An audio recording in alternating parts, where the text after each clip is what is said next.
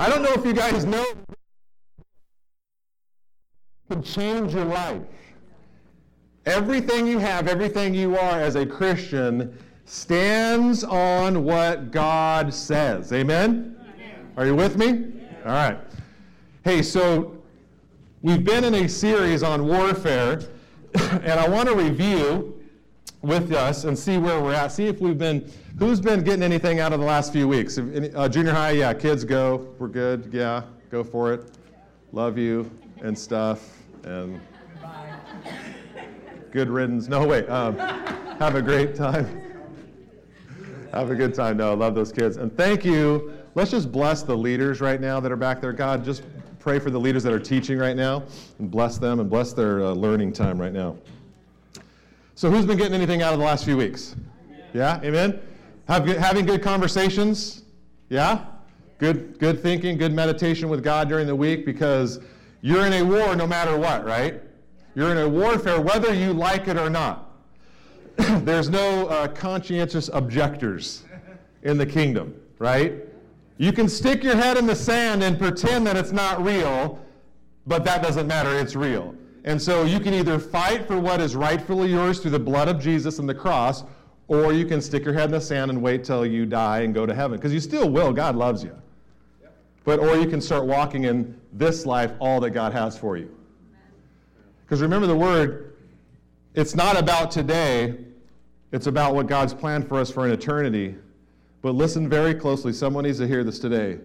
What you do now determines not whether or not you'll go into eternity with God, but how you live in eternity with God. If you think that you can just say, I love you, Jesus, come into my heart, and just do whatever you want for your whole life, and have the same experience in eternity that someone else does that sacrifices and gives their life away, you are sorely mistaken and you do not know God. God is a rewarder of those who diligently seek Him. Will He love you? Yeah, you're going to be in heaven. He'll love you. But I'm telling you, God is a rewarder. And He is looking and roaming around looking for someone who's going to do the will of God. And He was going to bless that, and He will reward that. Yes, amen. Are you with me? Yes. Excuse me? Do you have any idea what it might be? Yeah, it's going to be better. I'm not talking about levels here, but church, I'm talking about the fact that if you think that you can be a Christian, live your life the way you want, and that's it, and not fight for what God has for you, and not do what God's called you to do. Remember the talents, the story of the talents? Remember one was given 5 and 10, and remember that whole story? The concept there really is that God is expecting you to take what He's given you and produce fruit with it. That is an expectation. That's not just a if you feel like it. It's a mandate. Remember what the king said to the wicked servant when he took his one. Here, I knew you're a hard guy. Here's your one talent. I just hid it. Here it's back. What did he say? Oh, that's okay. Still love you and stuff. No, wicked, lazy servant. Send him out into darkness where there's... you guys, we have got to get this in our hearts that there is a war going on, there is a fight, and we've got to enter in. We've got to enter in with all our hearts. Amen? So, in review, we're in a war whether we like it or not. And remember, in your notes there, you can write down some thoughts from the past week, but remember that we fight for our inheritance. And remember, it's twofold. We're in a war not just for ourselves, but for others, right? We are fighting this war to walk in the promised land that God has for us. Remember, we looked at the Old Testament, and we saw that Joshua and the children of Israel were promised Canaan as a promised land for them, but remember, they had to go in and take the land. It was given to them by God. It was a free gift like salvation is, but then they had to work out their own salvation and go in and actually battle and fight for what was already rightfully theirs. So we are fighting today. We're not fighting for land. We don't fight in the physical. Our battle's not against flesh and blood, but against principalities and powers and spiritual forces right in heavenly places. That's where our fight is. So today, we look back at the Old Testament as a school book and a teacher for us, and we say, what can we learn from that story? And we see that we have a promised land today. And we've got to take it by faith as well. Not sitting here waiting around until Jesus comes back and raptures us out, which isn't even in the Bible, but that's a different subject, and takes us and raptures us out right before and saves us from the bad stuff. That is a hoax, guys. God is calling us to live by faith. Those who endure to the end shall be saved. God wants you to walk out your faith. Have you ever looked at Bible stories like Daniel and you think, man, what would I have done if I was in his shoes? You know, and there's a big idol and everyone bow down, so you're going to be thrown into this furnace or hanged or get your head chopped off. Would you have the courage to do that? But God is calling us at every generation to have that level of courage, to take our faith that far, to walk by faith and not by sight, to not count our lives as anything, but only a representation of serving God with everything we are and have. God has called us to death, guys. To crucify this flesh and live for Him by His Spirit. So we're in a war. We're fighting for an inheritance for us, but we're also fighting for those that do not know Him. The reason we have to get ourselves into a place good with God where we're fighting for what He's rightfully given us is so that we can share it with others.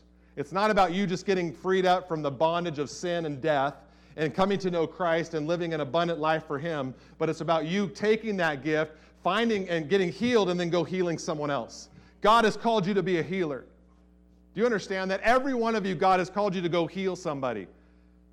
Do you know that before the disciples got baptized in the Holy Ghost, check this out.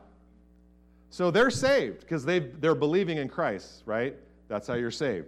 You believe that Jesus Christ is the Son of God, that He died on the cross for your sins, and you believe that in your heart, and you confess it with your mouth, and you shall be saved. So the disciples, when they put their faith in Christ, they became born again. And Jesus sent them out, the 12 out, and then He sent the 72 out. And what did they do? They healed the sick and cast out devils. Every one of them. And think about that today. God is calling you to do the same. To get healing yourself, to get born again, to get saved and delivered from the stuff that's keeping you back from your fullness. And then once you do that, it doesn't stop there. God's calling you to go out into your world, to your neighborhood, your connections, and preach the gospel, heal the sick, cast out devils, and preach the good news. That's what He's calling us to do. Every one of us. It's not just for me. It's not just for a preacher or an evangelist. It's for you. God is empowering you. God doesn't distinguish between people and say, oh, you're an anointed speaker, so you have more than I'll give so-and-so that's just sitting out here. God doesn't see that way. God doesn't see levels and authority ranks with us.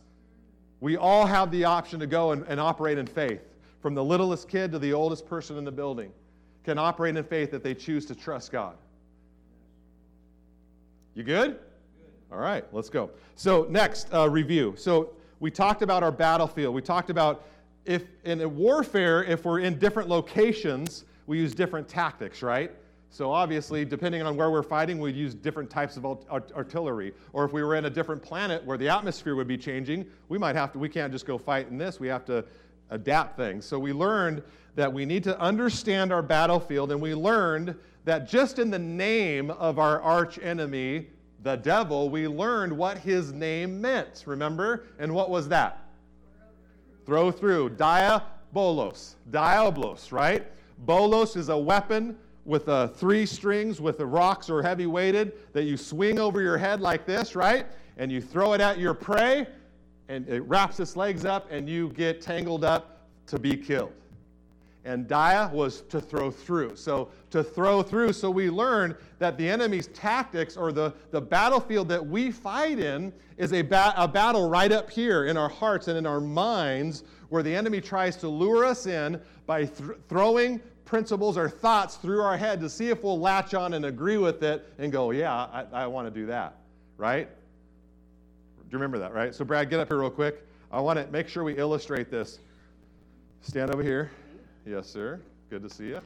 So when the enemy throws a thought to you and you have a thought, now remember there's different thoughts. There's your own self-generated thoughts. There's the enemy will speak, and when he speaks, it's not a thought, it's a voice, right? You might think, oh, those are just my self-generated thoughts, but it's really a voice from a kingdom that you've got to take captive.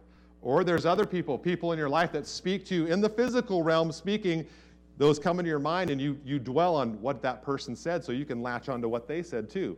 People can word curse you. You're nothing, no good, you're an idiot.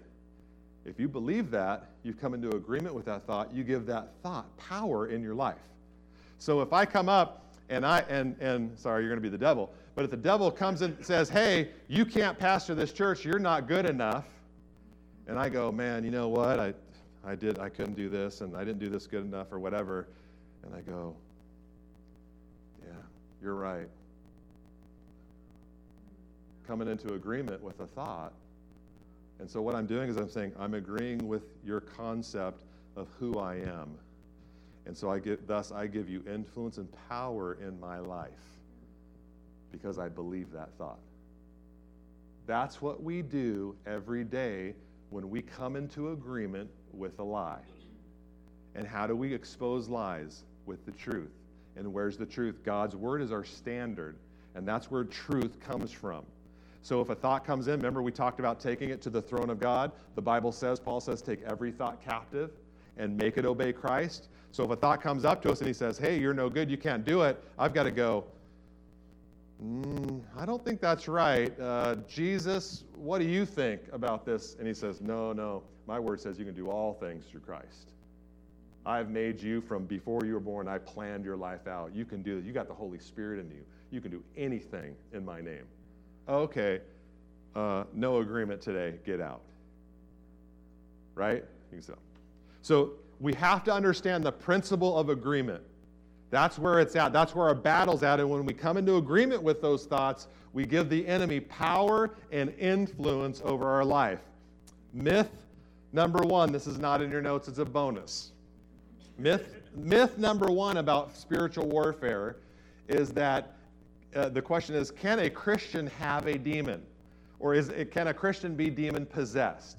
So the myth there is that the word possessed, the Bible translates the word into demon-possessed, but actually the word for possession in the Greek is not present in the context of the New Testament.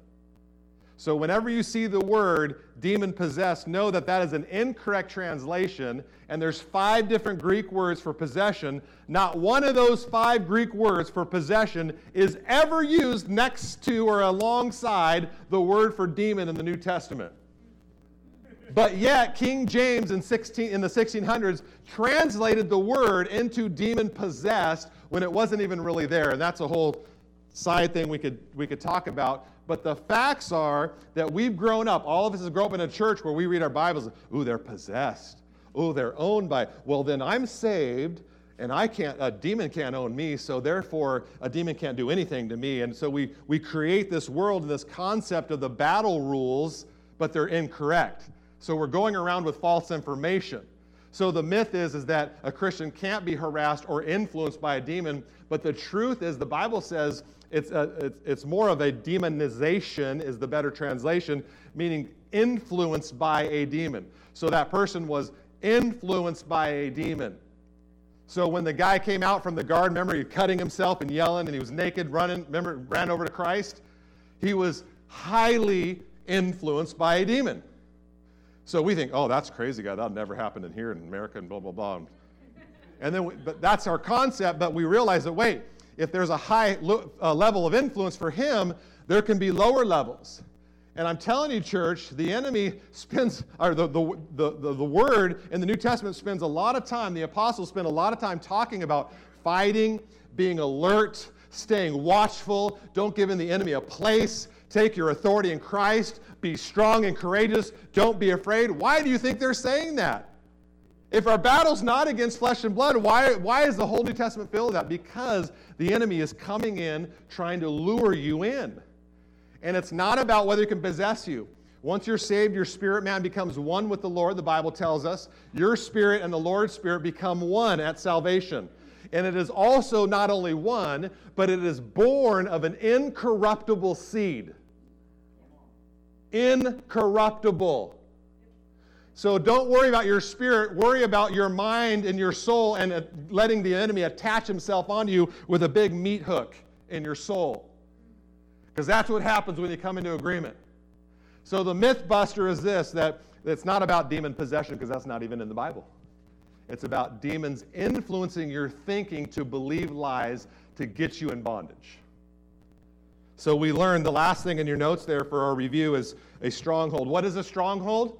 Can you guys fill in these on your own? A stronghold is what did we talk about last week? I got to become a better teacher because no one can remember. A stronghold is remember we said when we were building that wall right here? Thank you. We think it's a wall, so we think we have all this space to run out, but what happens is we're building the wall around us. So when we're defending against this thing, we're thinking we're saving ourselves, but we're really building walls around us, which makes us in a prison. So a stronghold is a prison that you put yourself into because you have, remember, yoked yourself to a lie and come into an agreement with hell on any given subject. Remember the Bible said, do not be yoked with non-believers, and we talked about the word yoked, which is that heavy burden that you put on two cattle to keep them in line and connected together, right? So they don't get out of line. And it's the same yoking that the enemy comes, and as you agree with the enemy, what you're doing is you're putting a yoke on your neck along with the enemy, and it keeps you yoked and in bondage to this lie, and so thus they can have influence. Why? If you're yoked with something that's evil, then when they move and they trigger and they do something, you get jarred with them. You become less independent and you become dependent on them, and when they move, you're triggered to move because of what you believe. As a man thinketh in his heart, so is he.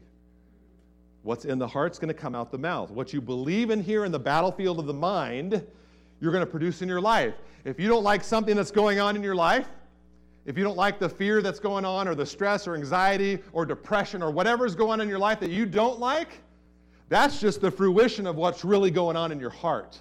You need to dig down deep in your heart and go, why am I thinking this way? Why am I feeling depressed? Why am I having this fruition in my life? There must be something in my heart that needs adjustment. Make an adjustment. Get your heart more in line with God's word. Thus, your activity and the fruition or the summation of that will turn into what God wants for your life. Are you with me?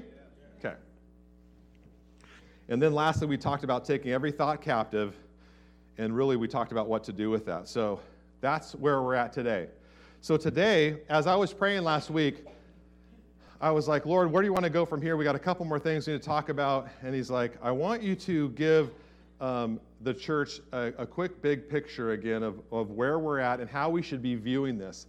I labeled my sermon today to stay alert, to be alert or be watchful. And so I want to read to you just a quick little thing of what God spoke to me when I said, God, what are you trying to say this week to our church? And so this might minister to you. So if this ministers to you, make sure you take a note down because this is going to speak to you. It spoke to me actually, but I believe this is for our whole church. So the enemy's goal is to keep Christ from fully manifesting himself in you and through you. Greg, we're recording, right? Thank you, sir. The enemy's goal is to keep Christ from fully manifesting himself in you and through you. If he can keep you distracted from your development and stagnate you, he's winning. Every day we have opportunities to manifest Christ to others, and we cannot afford time off. Would you take time off from oxygen? No. The Spirit said, yesterday's manna is gone. Stop feeding yourself. Start feeding yourself. Now listen to this, church, and personalize this for you, not your neighbor. God's saying to us, stop relying on your past experiences, your spouse, your pastor, etc. Don't substitute teachings, books, Facebook post articles, conversations, small group gatherings for the meditation in God's Word. And I speak this out lovingly, but there are some of you out there today that have substituted your quiet closet time with Jesus and your meditation on His holy Word, and you're not doing that hardly at all, but you're having good conversation. And those aren't bad. You're having good conversations with your friends about Jesus. You're reading a good article on Facebook about what Pastor so-and-so says about whatever. You're listening to wonderful sermons when you come to the rivers. Amen. Thank you. You're having great small group discussions and going through workbooks. Those are all good things. But the problem with that, if that is a substitute for your daily alone time with God, where you're sitting before Him with the Word of God, not the word of so-and-so, not the opinion of so-and-so, but the Word, the living, active, powerful Word of God. You're not sitting there with the Holy Spirit sitting right next to you, leading you into all truth and teaching you things right from His Word. You have the possibility and the very likelihood of going astray just a little bit. If you get in a plane and they're 0.5 degrees off, engineer friend, will you end up in the right place? Probably not. It may be a little and unrecognizable at the beginning, but as you go over time, you get further and further. Guys, listen to what the Israelites did. The whole Bible, from Genesis on, was about the Messiah coming, and they missed it. Their scriptures, the prophets, the teachings, all that was pointing to one thing: Jesus, the Christ, coming in the flesh. And they missed it. Why? Because they learned by the traditions of man. Rabbi so-and-so told Rabbi so-and-so that taught so-and-so that taught so-and-so. And generation after generation, the teaching got, and it tweaked a little bit, got changed a little bit, da-da-da-da, and all of a sudden the promise arrives, and they don't even know Him. Darkness couldn't recognize it. So my thought to you, and the Holy Spirit is trying to say to us, guys, Christ is wanting to manifest through us in power every day. And we cannot afford to just miss out on our alone time with Christ, to meditate on His Word day and night. Here's a few scriptures that I wrote down for you. Romans 8:28. And we know that all things work together for the good of those that love God, to those who are called and according to His purposes. Verse 29, for whom He foreknew, listen, He also predestined to be conformed to the image of His Son. Guys, that's what this life is about, is being conformed into the image of Christ. Right? That's the point. Joshua 5:12 says, the manna ceased on the day after they had eaten the produce of the land. The children of Israel no longer had manna. Remember, we talked about entering from the desert into the promised land. They crossed the river, right? Picture of salvation, and the Spirit baptizing them for power to do to take the land. But when they got into that land, the manna stopped. It's time to grow up, church. It's time for you to mature as a Christian and start feeding yourself and taking responsibility for your spiritual growth. It's time. Don't quit coming to church expecting donuts and cookies and all these good stuff. We're going to do that, and that's going to help you, but you can't rely on that. The manna has stopped for you. If you really want to take your promised land, it's going to be when you as a Christian enter into a relationship with God to where you're meditating on the Word of God yourself and getting fresh manna from Him. You've got to get that fresh manna, church. That's what gives you the strength to take the land. You can't take the land on old manna. You need fresh rhema, fresh revelation from God out of the Word through the Holy Spirit that will empower you to live the life God's called you to live. Is that reaching your heart? Is it there? Is it clicking? All right. Another scripture we have there, Matthew 6:6. But when you pray, go into your private room, closing the door, pray to your Father who is in secret, and your Father who sees in secret will reward you in the open. You've got to get to that closet, that private room. Too many of us in our church are reading good articles, reading good books, listening to good sermons, but we're relying on that and not relying on Him. Are you with me? Yeah. Good. And then John 16, Jesus said this. This is a cool concept. Jesus said, in John 16, so the end of His ministry, He's getting ready to go to the cross. He says, I still have many things to say to you. Just ponder that. Selah. Stop, think about that. Jesus said before He left, He had taught him all this stuff. He said, I still got a lot of stuff to talk to you about. Think about that. And then He says, but you can't handle that right now. However, when He, capital H, comes, the Spirit of truth, He will guide you into all truth. So in other words, when the Spirit comes, He will tell you and teach you all those things that I couldn't get around to because you're not ready yet. So there's more to be learned. There's more to be taught. He will not speak on His own authority, but whatever He hears, He will speak, and He will tell you of things to come. Wouldn't that be nice? Be a little more prepared for your day when the Holy Spirit and you meet in the morning. You meet with your Holy Spirit mentor in the morning, and He gets you ready for the day. Because you know what? He knows what's coming. And He might not tell you exactly what's coming, but He will make sure that you're ready to handle whatever comes your way. Amen? So we have to be aware. We have to be alert. We have to be sober. We have to be alert and have an awareness about us, because the enemy is roaming around like a lion. Do you remember that verse? We've said it a lot in church, right? 1 Peter 5:8. I want you to look at that. 1 Peter 5:8 says this: be sober, be vigilant, because your adversary, the devil, walks about like a roaring lion, seeking whom he may devour. Devour means to completely, it means to swallow and gulp up completely whole in one whole. I want to look at some of those words, because this scripture came alive to me, and there's some things in here that I want you to know about when you're fighting this war. The word sober, to be sober, actually means pretty much what you think. To abstain from wine is what that word actually means. But obviously it's figuratively speaking that we keep a clear mind, that we be discreet, right?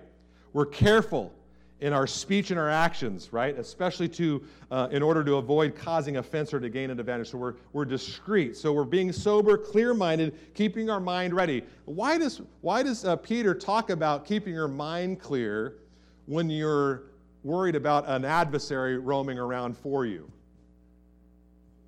Wouldn't it be better if you said, hey, keep your 45 right here? You know, so when the line, right? So obviously it's not physical, it's spiritual. So if the enemy is going to be a thought caster, wouldn't it be wise for Peter to say, keep your mind clear and sharp and awake and alert? Then he says, be sober or be alert or vigilant, which means to keep awake. Really, in an example of that would be to keep on watch. So keep a clear mind and be alert. And actually, if you look into the root word of vigilant, it talks about the idea of collecting one's faculties when you're awakened. So it's the concept of awaking someone, and you know when you come out of a deep sleep and you're coming to an awareness. That word, that's in that root word, and it really talks about being sober-minded, but being awake and alert and coming to an alertness. And if you look into that root, it also talks about coming from or rousing out of a sleep, from a disease, from death, or figuratively it talks about from obscurity or inactivity or non-existence. So really it's about getting your mind back into where you're in alert and what's really going on, and not sticking your head in the sand, just ignoring what's going on and letting the enemy wreak havoc in your life. Does that make sense? So I want this verse to come alive. So be sober, be alert-minded, be awake and watchful. Don't fall asleep right now. Don't be lackadaisical. Be alert in your spirit.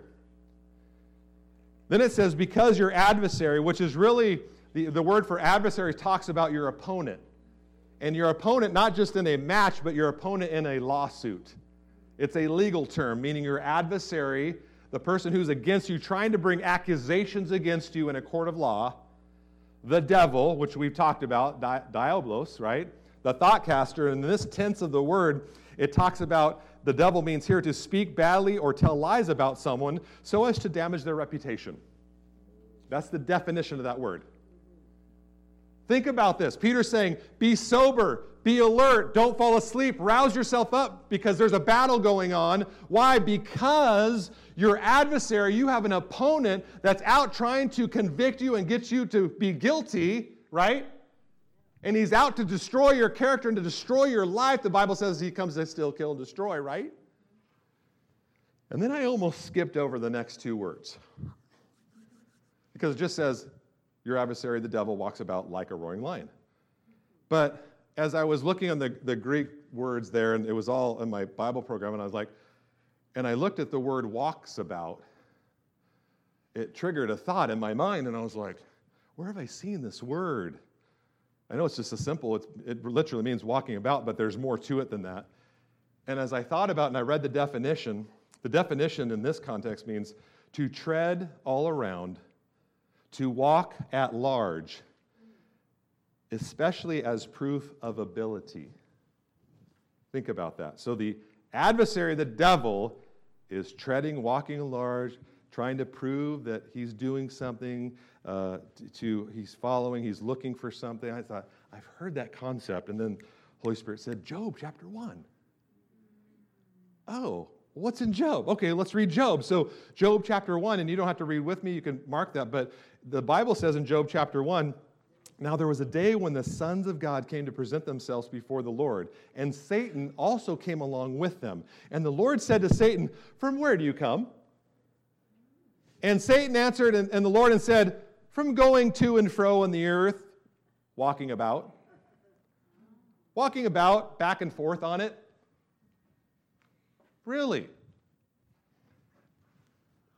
Then the Lord said to Satan, this is where translation gets bad.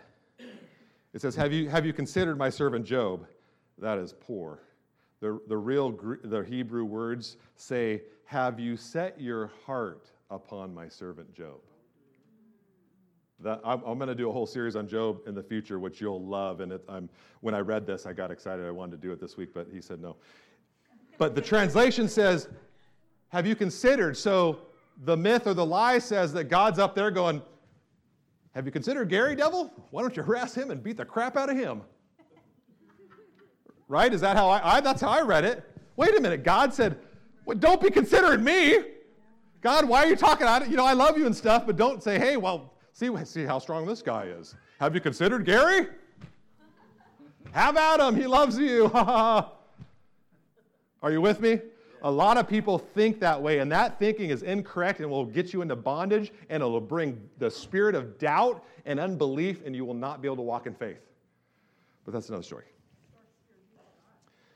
The Lord said to Satan, have you considered or have you set your heart on my servant Job? There is none like him in all the earth, blameless and an upright man, one who fears God and shuns evil. And then Satan answered the Lord and said, does Job God fear for nothing? Have you not, this is Satan speaking, because what has Satan been doing? Walking around. Where is he walking? Where is he walking around? Where is he at? God knows where he's at. And he reveals where he was at. He said, have you not put a hedge around Job? Around his household and around all that he has on every side? So picture that. Satan's walking around Job's life, but there's this hedge of protection around Job. What's he looking for? Little void, little hole, little unkept place in Job's spiritual life, little back door, some way. So there was a hedge that the enemy could not get through because God was protecting him.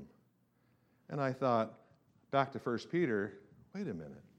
Be sober, be alert, because your adversary, your opponent in a lawsuit, the devil who's trying to accuse you and make you look bad and ruin you, is walking about your life trying to find a hole in the hedge that God has around you. He's trying to find a weak link in your spiritual life so that he can go in and exploit it and use it for his ways. And I thought, no wonder Peter's saying, be vigilant. Be alert. Be ever looking around and guarding your life and saying, okay, God, what's going on? Is there any weak place in me? Because he's walking around like a roaring lion, seeking whom he may swallow up. And I thought, Lord, wow. Talk about spiritual warfare. If that doesn't set a precedent for us in our lives to make sure that we are walking in obedience to God. Church, when you walk out of in disobedience with God, you are breaking down your hedge. You break down the hedge that God wants around you. He wants to protect you. In fact, in Psalms 3, listen to this, and it's about deliverance. O Lord, How many are my foes? How many rise up against me? Many are saying of me, God will not deliver him. Selah, think about it. But you are a shield around me. Can I stop right there? Do you know the word there actually means shield? It's a shield round about you.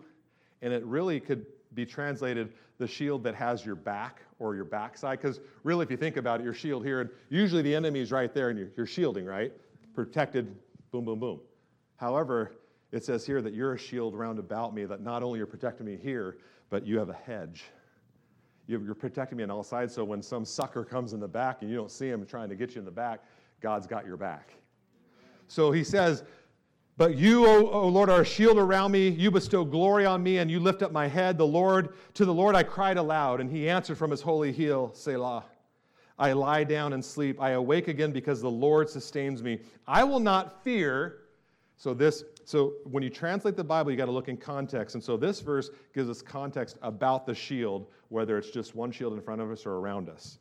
He says this, I lie down and sleep and I wake again because the Lord sustains me. I will not fear the tens of thousands drawn up against me on every side.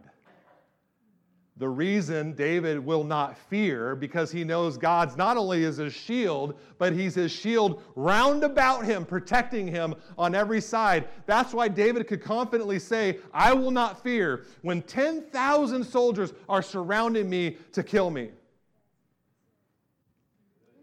Later, Elisha would look back on this verse. When he was in the city of Dothan, he would remember this verse. And he was in Dothan, and all the Syrian army was surrounding him. Thousands upon thousands of soldiers surrounding him. Sure death. His servant actually came and said, Master, they surrounded us. We're done for. And he said, not in his own fruition, because he meditated on the word. Remember we meditated on the word. He knew that God was a shield around him. He said, oh, God, open up my servant's eyes, that he might see. And God opened the servant's eyes, and what did the servant see? The army angels of God, numbering in the tens of thousands, which means multiplication. So hundreds of thousands of angels, all fiery chariots all around him. And then you realize, oh, God's got me. There's no need to fear. Amen? Arise, O Lord, deliver me, O my God. Strike all my enemies on the jaw, break the teeth of the wicked. Verse 8, from the Lord comes deliverance, salvation, completeness, wholeness. May your blessing be on your people. So be alert, church. And I think as we wrap up this week and next week, we're going to talk a little bit more about some fighting warfare principles. But as you think about this and you go forward with taking your personal promised land, walking in the gifting that God's given you, defeating strongholds in your own life that are tormenting you, remember this, to be alert. Remember this, that God's your shield. Remember that the enemy is roaring around, so God says, be alert. Stay alert. Don't fall asleep on me. Stay diligent with you and the Holy Spirit, meditating on the power, because the Word of God is your only offensive weapon. You need to use that. You know, and as I thought about war, and even at Veterans Day, the thought came to me, well, why do people lose wars? And it just became a question like, why does someone lose a war? And I looked up a couple things, and I thought, this is really interesting. And the Lord said, share this, because this will help people and relate this to the spiritual realm about why people lose wars. So as you're going on a venture to fight for what God has given you, don't let these befall you. Because these are some reasons. These are 5 reasons why countries have lost wars. The first reason they lose a war is because they're not fully committed. Many countries will go to war, but they're not going to be fully committed and pour in all their resources. I believe we did that in Vietnam, where we didn't pour all our stuff in, so we didn't, whatever. But even in Iraq, too, this concept, check this percentage out. 75% of the soldiers that were deployed in Iraq were not in actual combat. That's just interesting to me. And I know there needs to be a lot of structure and backing and support for our military. But in a war, if you're not fully invested and committed, and everyone's on the front lines fighting, you're going to have a tough time winning.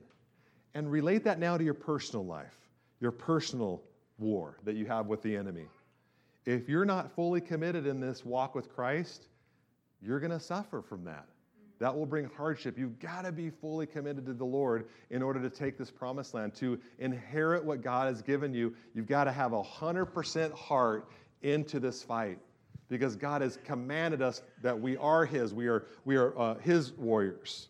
That's the way you were in Yep. Yes. Yep. Amen. So we got to be fully committed. The next thing was the invading army was not on its own land. So when it's hard when an army goes over to another country and they're not, if they're not fully committed, or they later on, which is they don't know what they're fighting for, they go to another land that's not theirs. They have no skin in the game, man. Their family's back home, their houses are back home, and they're fighting on land. And the people that are there fighting for their land are desperate. They got skin in the game, man. That's my house. I built that house. My kids are there, man. This is my place. And so there's a defense that rises up to us. So I would say in our spiritual lives, we got to recognize that we're fighting. We have skin in the game. This is our life, man. We got to fight the enemy, because what is rightfully ours through the cross, he's trying to take from us. Are you with me? Is that making sense? So in your life, is that your own? Are you fighting for your own land? Is your heart in it fully? And then this is an interesting from Iraq too, is that they didn't know the language. So what happened in Iraq, there was a story of a guy that was an interpreter, but this interpreter didn't know the language as well as he needed to. In fact, they were in a location where the dialect was similar, but enough off that where this guy was giving inaccurate information. So he was hearing the words, not able to translate, thus giving intel to his own team that wasn't quite right. And so that cost them lives and time and advancement. And in the spirit realm today, in our lives, in our fight, if we don't know the enemy's schemes, we're unaware of Paul says, don't be unaware of the enemy's schemes. Basically, know the language. Know what you're in. That's what we've been talking about for 3 weeks. Amen? Know what's going on. Don't be unaware. Go into the battle knowing and understanding. Know the language. Know what God says about it. Know what you're up against. Know what your power, know what your weapons are. Have knowledge of that. Know the language. And then the fourth one was fear of death. A lot of people and a lot of countries will go, I don't know if that's worth the cost. It's going to cost us a lot of lives. War is messy. War, people get injured. People get killed in warfare. That's part of it. And some countries are not willing and are afraid of that. So because of the fear of death, they don't even go fight. And I think some spiritually here today, we are afraid of this fight, so we just abstain from it. And we want to be in our status quo, and we just say, oh, you know what? I don't want to fight because it can get too messy. I'll just stay safe over here and wait for my ship to come in from Jesus, and I'll be to heaven one day. Don't let fear keep you from fighting, because, oh, death, where is your sting? None of us in this room should be afraid to die, because to be absent from the body is present with Jesus, right? This is a temporary, like Kelly, I think you said it, this is a temporary place. We're just in tents, guys. We're just waiting for the real deal. We're getting ready and prepared for the real deal. So we can't our hearts can't be too attached to this place, because this isn't our home, guys. We're believing for a better home. And the last one is they don't know why they're fighting. They don't know, or they don't have a purpose. A lot of wars are lost because the army goes on. They're like, what are we fighting for? We don't even know the purpose. We're just over here taking orders and doing. We don't even know what reason is it? What's the purpose for this? We want to fight for a cause, and I think spiritually we do that. We get caught up and we're doing this, but we got to know what we're fighting for. We're fighting for the promises of God in our life to be yes and amen, to walk in that fullness, to see other people come to Christ, to see other people come out of bondage and be saved, to save the homeless and the widows and that. I mean, that's what we're fighting for. And when we know that, we can win the war if we know why we're fighting it, because that gives us courage and strength to continue on. So in your life, just know why you're fighting and remind yourself why you're fighting. Amen? Amen. You still good? Everyone good? Okay, you're learning something, you're encouraged. I want to encourage you today. So we're going to end with, remember how we looked a few weeks ago about Eve and her confrontation with the enemy? Remember we learned some things from that? We learned how she didn't know God's word, and she misquoted God. And then remember how we talked about she got in a conversation with the devil? And we said, whoa, whoa, whoa.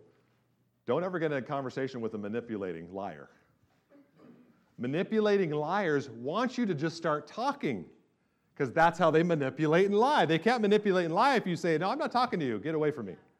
So Eve got suckered into getting into a conversation with the enemy. So we saw some things that we could learn. How do we fight the enemy? And then we said then that we would talk later about, well, what did Jesus do? Because Jesus encountered the enemy too. Several occasions, but one very, very popular one was before he was anointed, before he did any miracles. You remember he was fasting for 40 days? Remember that? And he encountered the enemy. And it says in Matthew 4, Jesus was led by the Spirit into the wilderness to be tempted by the devil. And after fasting 40 days and 40 nights, he was hungry. Go figure. The tempter came to him and said, if you are the Son of God, tell those stones to become bread. Jesus answered, it is written, man shall not live by bread alone, but by every word that comes from the mouth of God. Then the devil took him to the holy city and stand him on the highest point of the temple and said, again, if you are the Son of God, he said, throw yourself down, for it is written, the Bible says, he will command his angels concerning you.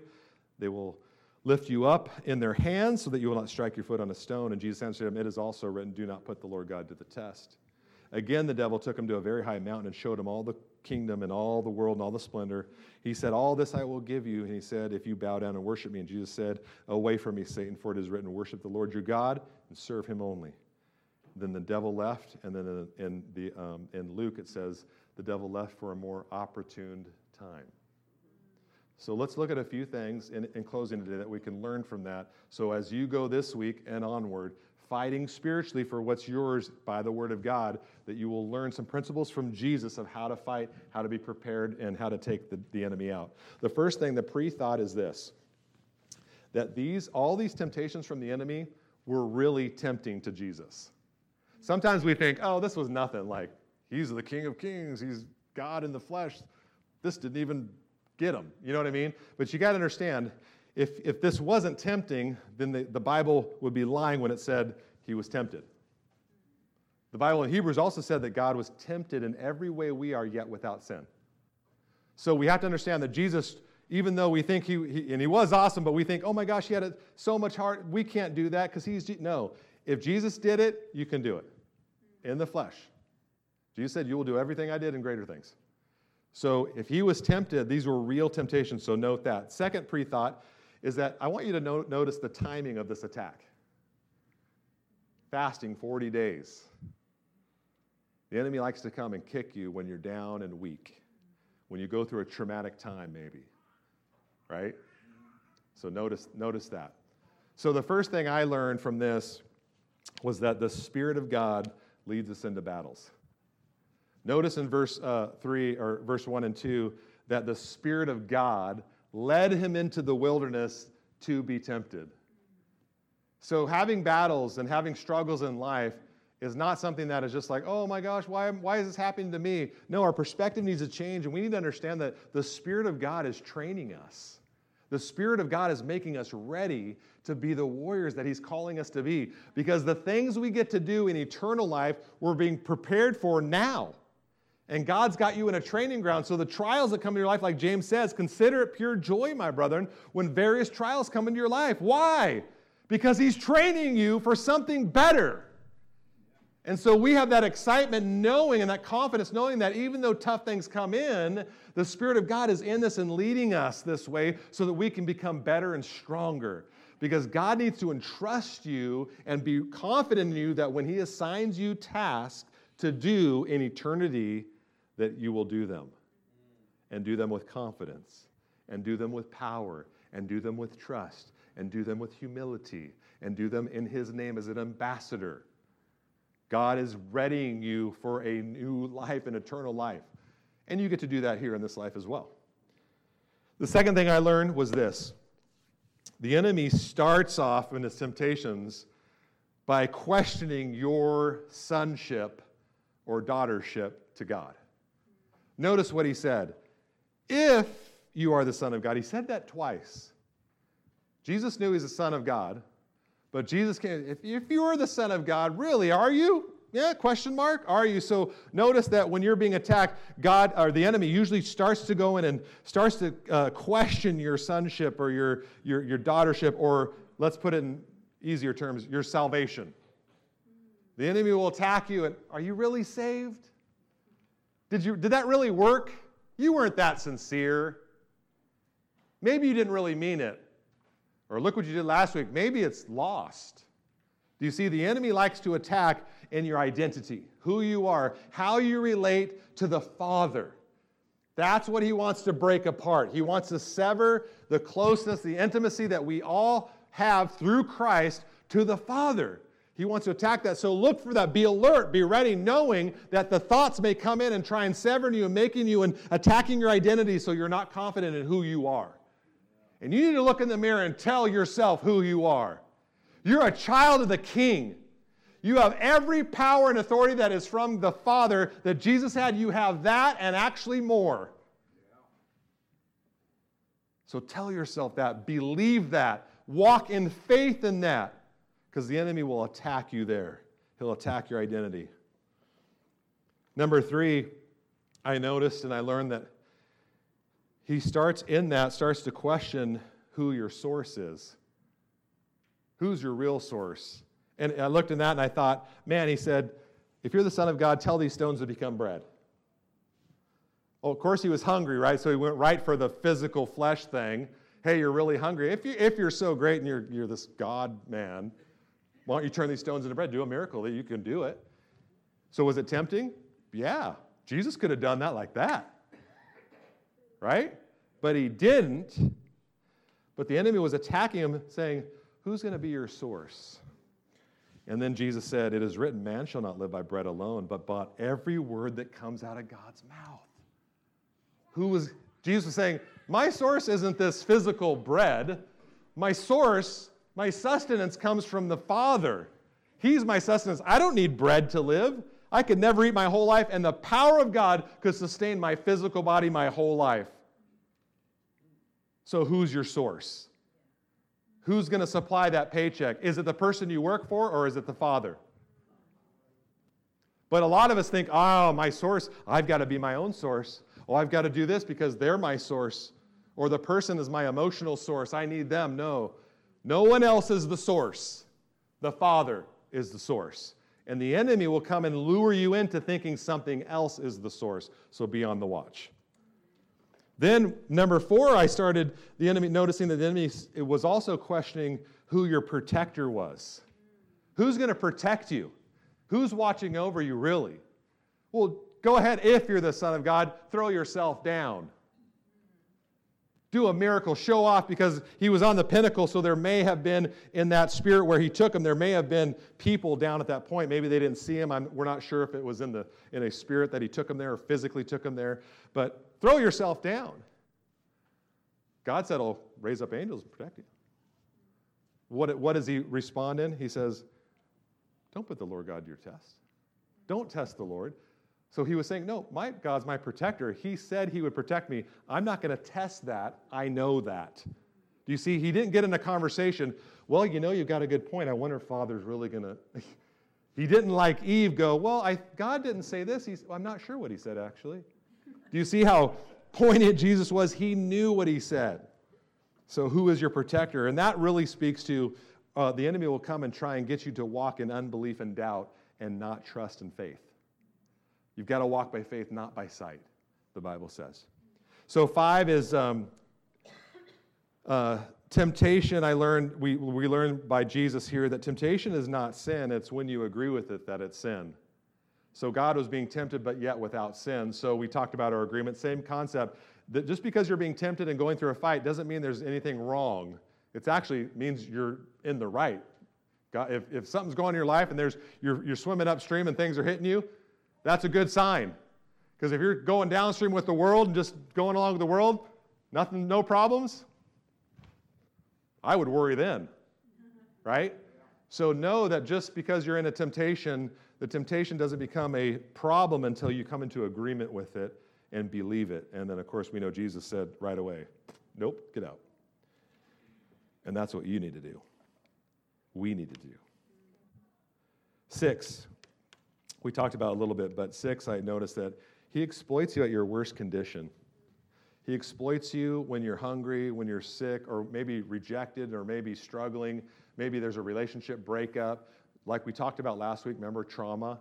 We had one of the stones on our wall was traumatic events. And when those kind of things happen, maybe a divorce, maybe you lose a friend, maybe you lose someone to sick. There's a myriad of things, but look and be alert, sober-minded, and watchful when you're in a tough season of being absent from someone, or there's a void in your heart, job, not having a job. All those events, you need to be aware because the enemy likes to exploit that weakness. Remember, he's looking around. Oh, so they just broke up. You're so worthless. Man, you screwed that one up. Oh, man, don't ever date again. Don't ever trust anyone again. See, that's what the enemy's walking around that hedge, and he says, ooh, pain. Oh, let's see what we can get there. Be alert. Be watchful, because the enemy, there's no days off for him. You can't take days off. And that's the key. You think, well, I need rest. No, being with God's presence, living in faith is a constant rest. You walk in rest, but you need to be alert all the time. All right, number 7, we're almost there. Hang in there. Lunch will be fine. You'll be okay. The enemy's trying to attack you because you're hungry right now. Be watchful. Don't be distracted. Listen. No, I'm kidding. Number 7, Jesus answered with the word. Deliberate, no debate, no reasoning, and no discussion. If you have to be in a long discussion with yourself about defeating something that the enemy's brought to you, that means you need to get with the Lord more and memorize the scriptures. Meditate on the word day and night, Psalms 1:1. Get the word so in you that you won't sin. Hide it in your heart, David said, so that I won't sin against God. If you're debating and getting into reasoning and discussions like Eve did, and like all of us have at some point, that just shows that we need to get to where we know the word. Do you understand? Did you see how Jesus quickly it is written, it is written, it is written. What was he doing? In the Spirit, he had a huge sword, which is the Word of God. He's saying, get out of here. Get out of here. But you can't do that unless you believe and are walking by faith, knowing what God's Word says, because that's the only power you have, is faith in Him. Right? It's not by our power, it's by God's strength, His Spirit, that gives us the power. It's not by chariots, how many tanks you have in a war. The Bible says it's not about tanks and guns and ARs. It's by His Spirit. Are you with me? Okay. So know the Word. When you're fighting, do what Jesus did. Be meditating on that Word so that when a lie pops its ugly head up, you automatically recognize it. Be so familiar with the truth that when a lie pops up, you immediately recognize it because you're so familiar with what God's Word says. Hey, that's not what God's Word says. I reject that. No, immediately. Amen? So 8, and this kind of goes in with 7, but 8, I learned that Jesus was quick, firm, and confident in his responses. Ties in with 7, but we have to be quick, firm. We can't, if we don't know, it's like, well, I think, Jesus, if you don't know, call a friend, look in your Bible app, whatever you're struggling with, do a search, and you'll find promises of God popping up. Call me, call your mentor, call someone in your life, and talk through those. And if you already know that you struggle in a certain area, and maybe you're having some victory right now, but you struggle in an area that you know you've fallen many times, get with someone, find out what God's Word says on that subject, get that word hidden in your heart. And because you have it hidden in there and it's ready and active to go, when that lie pops up, your heart will go, oh, wait, I don't have to do that anymore. I'm free from sin. That's not temptation because God's Word says this, I know, and it's quick, and you act upon it. Are you with me? You can do this. We can all do this. This is the life God wants you to live. And then 9 is, like I said, in the Gospel, Luke records that the devil left for another opportunity. So a lot of us read this and we think, oh, Jesus just got attacked one time and he's good. Ministry. No, he just left because he looked, okay, whoa. He poked in 3 areas on Jesus' hedge. because Jesus walked like a man. So God had a hedge of protection around him, and the enemy walked around and, oh, I got 3. I'll try these 3. And right away he poked his hand and got cut off. So the devil's like, okay, well, this didn't work, so I'll come around and I'll look again later. So he went off for another opportune time. And we see he came back, for sure, remember, in the Garden of Gethsemane. Oh, man, is there any way out? I mean, come on. Jesus is like, man, if there's anything, Father, but not my will, your will. So there was an opportune time to be tempted to just give up. But he didn't. Isn't this encouraging to know how Jesus fought? And we can do this, guys. We can live this out day by day by fighting and taking God's word up and believing it and acting upon it. Amen? All right, let's pray. Heavenly Father, we thank you so much for today. We thank you, God, that you are teaching us and showing us as a family how we can live a abundant, victorious Christian life, God. And Lord, we want to honor your name by living that type of life, God. We want to honor who you are by implementing all the resources of the cross that we have available to us to live this life, to love people, to get ourselves and others out of bondage and torment and hurts and pains and sicknesses and bondages, Lord. We want to do that, God. And so we ask today that you quicken your word into our hearts, God. Seal this by your Holy Spirit and take us this week, God, as we spend time with you and we get into your word with your Holy Spirit, that you would solidify these things in our thoughts so that we could be actively participating this week in the fight, just like Jesus fought. And so, God, we ask for your help. We can't do it on our own, God. We can't do it alone, Lord. We can't do it by ourselves, Lord. So we're asking for your help. And Lord, I also ask right now in the name of Jesus, if there's anyone here that doesn't know you, because you cannot fight the fight until you have surrendered your life to Christ. And if there's anyone here today that has not surrendered their life to Jesus and made him Lord, if that's you and you want to do that today so you can start fighting like this, I want you to raise your hand. Is there anyone here today? I will always give an opportunity. I see that hand. Anyone else today? Anyone else today say, I have not surrendered my life to Christ. I want to do that in order to start fighting this way. Anybody else this morning? Anyone else? Father God, we thank you for that, Lord, and we give you praise and honor. And we thank you, God, for your goodness. We'll be careful to give you all the honor. Lord, we'll be careful to share this with someone else. We won't hoard this to ourselves, but we will give away what we learned today to someone else so that they can be free. And we pray this in Jesus' mighty name. And everybody said amen? Amen.